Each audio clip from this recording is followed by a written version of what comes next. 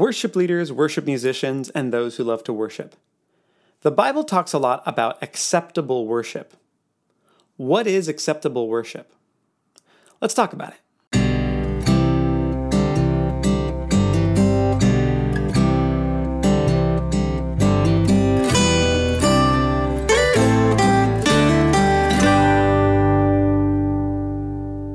Welcome to Blueprint Sounds. My name is Nathan Smith. Thanks for joining me. Today we're in part one of a two-part series entitled, What is Acceptable Worship? We're going to talk about what it is according to the Bible, and there are actually two components. But before we get to all that, I want to give you something. If you go to my website, blueprintsounds.com, you can get access to my free PDF called 25 Chart-Topping Arrangement Tricks. If you have a song that you've been working on with your team that's all right but needs improvement, download this free PDF. It gives you 25 great ideas for ways to grab and keep people's attention through a song. And then it gives you a couple sentences about why the trick works. And then it gives you a song from the radio so you can hear the song in action. Again, totally free. Just go to my website, blueprintsounds.com, or you can click on the link nearby, which is blueprintsounds.com/25 tricks. All right, with that said, let's get to our topic today. The Bible talks a lot about acceptable worship. But to me, it seems like the authors of the Bible knew what they were talking about, and we today don't really know what acceptable worship is. A lot of people have a lot of opinions online, but usually it starts as a musical preference that then people use Bible verses to, kind of attack the other side, whether it's modern or traditional or whatever have you. People tend to think that the worship that they like is acceptable and the worship they don't like is unacceptable.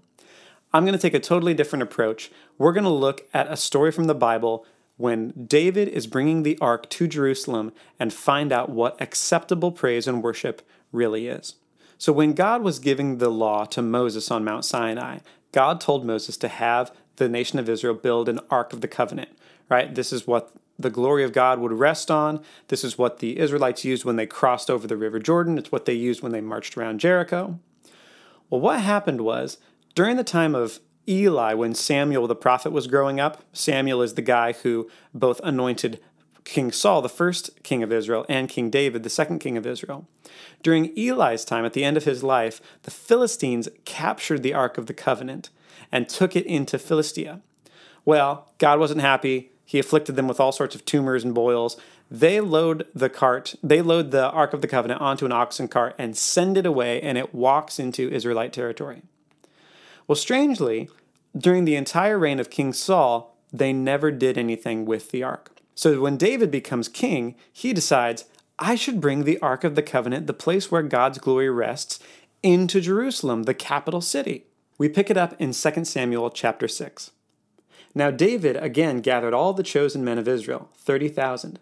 And David arose and went with all the people who were with him to Baal Judah, to bring up from there the ark of God, which is called by the very name of the Lord of hosts, who is enthroned above the cherubim.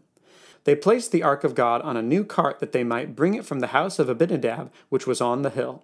And Uzzah and Ahio, the sons of Abinadab, were leading the new cart. So they brought it with the ark of God from the house of Abinadab, which was on the hill, and Ahio was walking ahead of the ark. Meanwhile, David and all the house of Israel were celebrating before the Lord, with all kinds of instruments made of fir wood, and with lyres, harps, tambourines, castanets, and cymbals. But when they came to the threshing floor of Nacon, Uzzah reached out toward the ark of God and took hold of it, for the oxen nearly upset it. And the anger of God burned against Uzzah, and God struck him down there for his irreverence, and he died there by the ark of God. David became angry because of the Lord's outburst against Uzzah, and that place is called Perez Uzzah to this day. So David was afraid of the Lord that day, and he said, How can the ark of the Lord come to me? And David was unwilling to move the ark of the Lord into the city of David with him. But David took it aside to the house of Obed-Edom the Gittite. Thus the ark of the Lord remained in the house of Obed-Edom the Gittite 3 months, and the Lord blessed Obed-Edom and all his household. At first, that story sounds really, really harsh. They were bringing the cart in, and the oxen nearly tipped over the ark, which would have been a disaster, and Uzzah tries to save it by putting his hand on it, and God strikes him down right then and there. What was so wrong with that? Well, in Exodus, God gives very clear instructions about how the ark is supposed to be carried. It's supposed to be carried by poles on the shoulders of the Levites. And God even says, if you don't do it, you will die. That's a problem. Well, Abinadab was a Levite, and the Levites were also charged with explaining and teaching to their sons every generation how you're supposed to care for everything that's concerned with the tabernacle. So all of the furnishings, the ark, and the everything, that's the Levites' job, and they're supposed to teach it to the next generation. Well, clearly there was a breakdown because Abinadab didn't tell Uzzah and Ahio, his sons, who were also Levites, how they were supposed to do it properly. So God is getting at something more than just Uzzah's sin. There was a generational problem in Israel. And it wasn't just the Levites. King David was at fault too. Let's go to Deuteronomy. So in Deuteronomy, God is talking to the people of Israel. And God never intended for Israel to have a king. He was going to be their king, and they were going to be led by God himself. However, God knew that Israel would want to be like the other nations around them. So he puts this in Deuteronomy. We're in chapter 17, verse 14. When you enter the land which the Lord your God gives you, and you possess it and live in it, and you say, I will set a king over me like the nations who are around me, you shall surely set a king over you, whom the Lord your God chooses, one from among your countrymen you shall set as king over yourselves. So God was ready. God knew that they would do this. Even though that wasn't his original plan, he knew that it was going to happen. Let's jump down to the instructions he gives to the king who hasn't been named yet.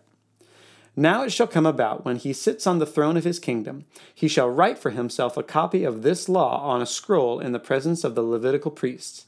It shall be with him, and he shall read it all the days of his life, that he may learn to fear the Lord his God, by carefully observing all the words of this law and these statutes, that his heart may not be lifted up above his countrymen, and that he may not turn aside from the commandment to the right or to the left, so that he and his sons may continue long in his kingdom in the midst of Israel. So God clearly says in Deuteronomy that the law that he gives Moses, and then that Moses repeats to the people, establishing all the ordinances for how they're supposed to live and what the Levites are supposed to do, all of that, when the king finally comes, God expects the king to write down on a scroll the entire law and study it so that he can rule the nation justly. He's not just going to make up whatever he wants. He's going to rule according to the law that God established. Well, Saul didn't do that, and David didn't do that. Who even knows if he knew that he was supposed to do that, because the Levites probably didn't tell him. Again, the Levite order was in decline up until David's time. During the time of Samuel, he's the prophet that anointed both King Saul and King David, it says that during Samuel's time, there were not many visions, and the word of the Lord was rare. So for all of those reasons, David didn't know what the ordinances, what the laws of God were. So David has these 30,000 men. They're all passionate. They're all ready to go. The Levites are excited. We're bringing the ark of the Lord into Jerusalem. This is going to be wonderful. And then Uzzah gets struck down. And it was complete ignorance on everybody's part. And God still held them accountable.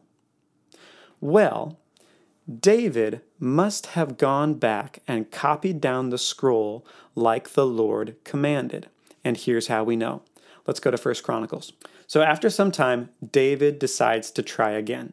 He gathers the people, he gathers the Levites, and here we are in 1 Chronicles 15, verse 12. He says to them, "You are the heads of the fathers' households of the Levites.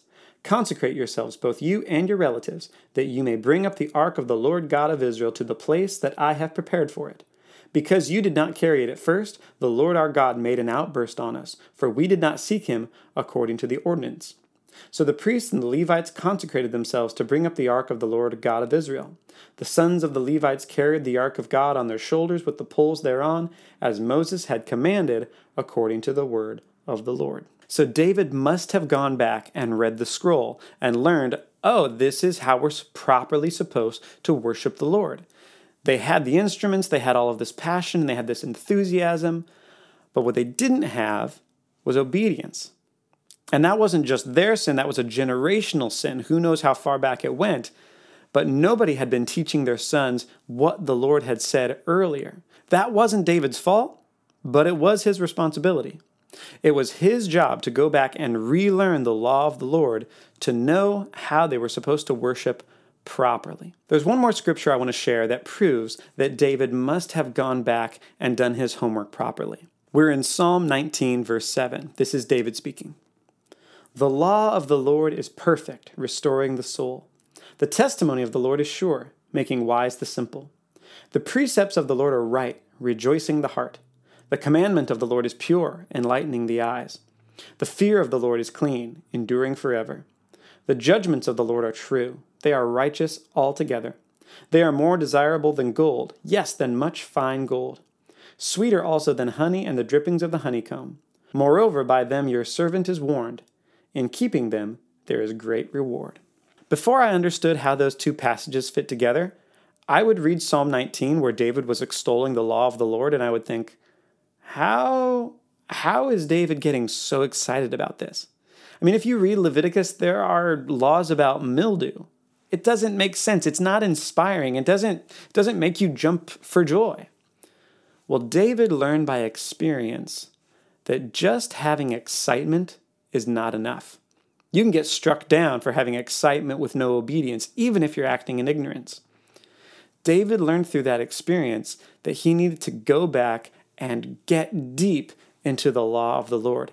He learned to love it because it was helping him to govern justly the way that God wanted him to. The way that God wanted all the kings of Israel to govern was by the law of the Lord, not just by their own whim or whatever felt good at the time.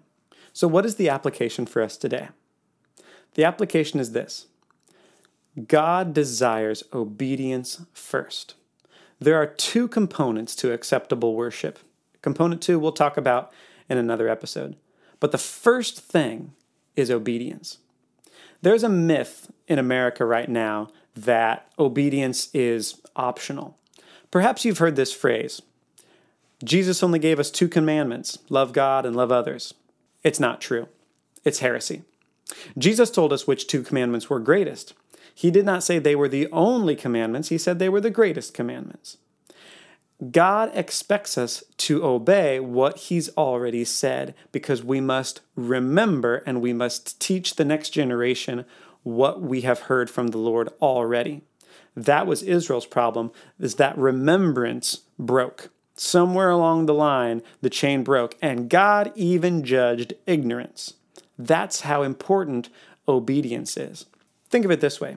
If you have children and you have something that's really important for them to know, a life skill like look both ways before you cross the street, you don't tell them once and then, okay, you're done. You have the information, kid. No. To begin with, you hold their hand. You would never let them cross the road by themselves. You get down on their level and you say, look both ways before you cross the street. Then you look both ways too, and you model the behavior that you want to see. You do that for years until finally it becomes so much of a habit for them that it will save their lives multiple times because you're not always going to be there. You have to know that they have formed the habit of looking both ways before they cross the street so that when the bus comes, they will have looked both ways on their own without you there, and they won't cross the street. God isn't mean. Looking both ways before you cross the street isn't mean. It saves your life. That's exactly what David says in Psalm 19. He loves the law of the Lord because it does that. It keeps you from death. So when it comes to acceptable worship, step 1, absolutely foundational, is to love God's law and go deep like David did into obedience. Now that being said, that is not the end of acceptable worship. There's another component, but we'll grab that next week. Hey, I hope that episode helps you. And if you need help arranging songs, go to blueprintsounds.com/25 tricks. Until next week in part 2, God bless and goodbye.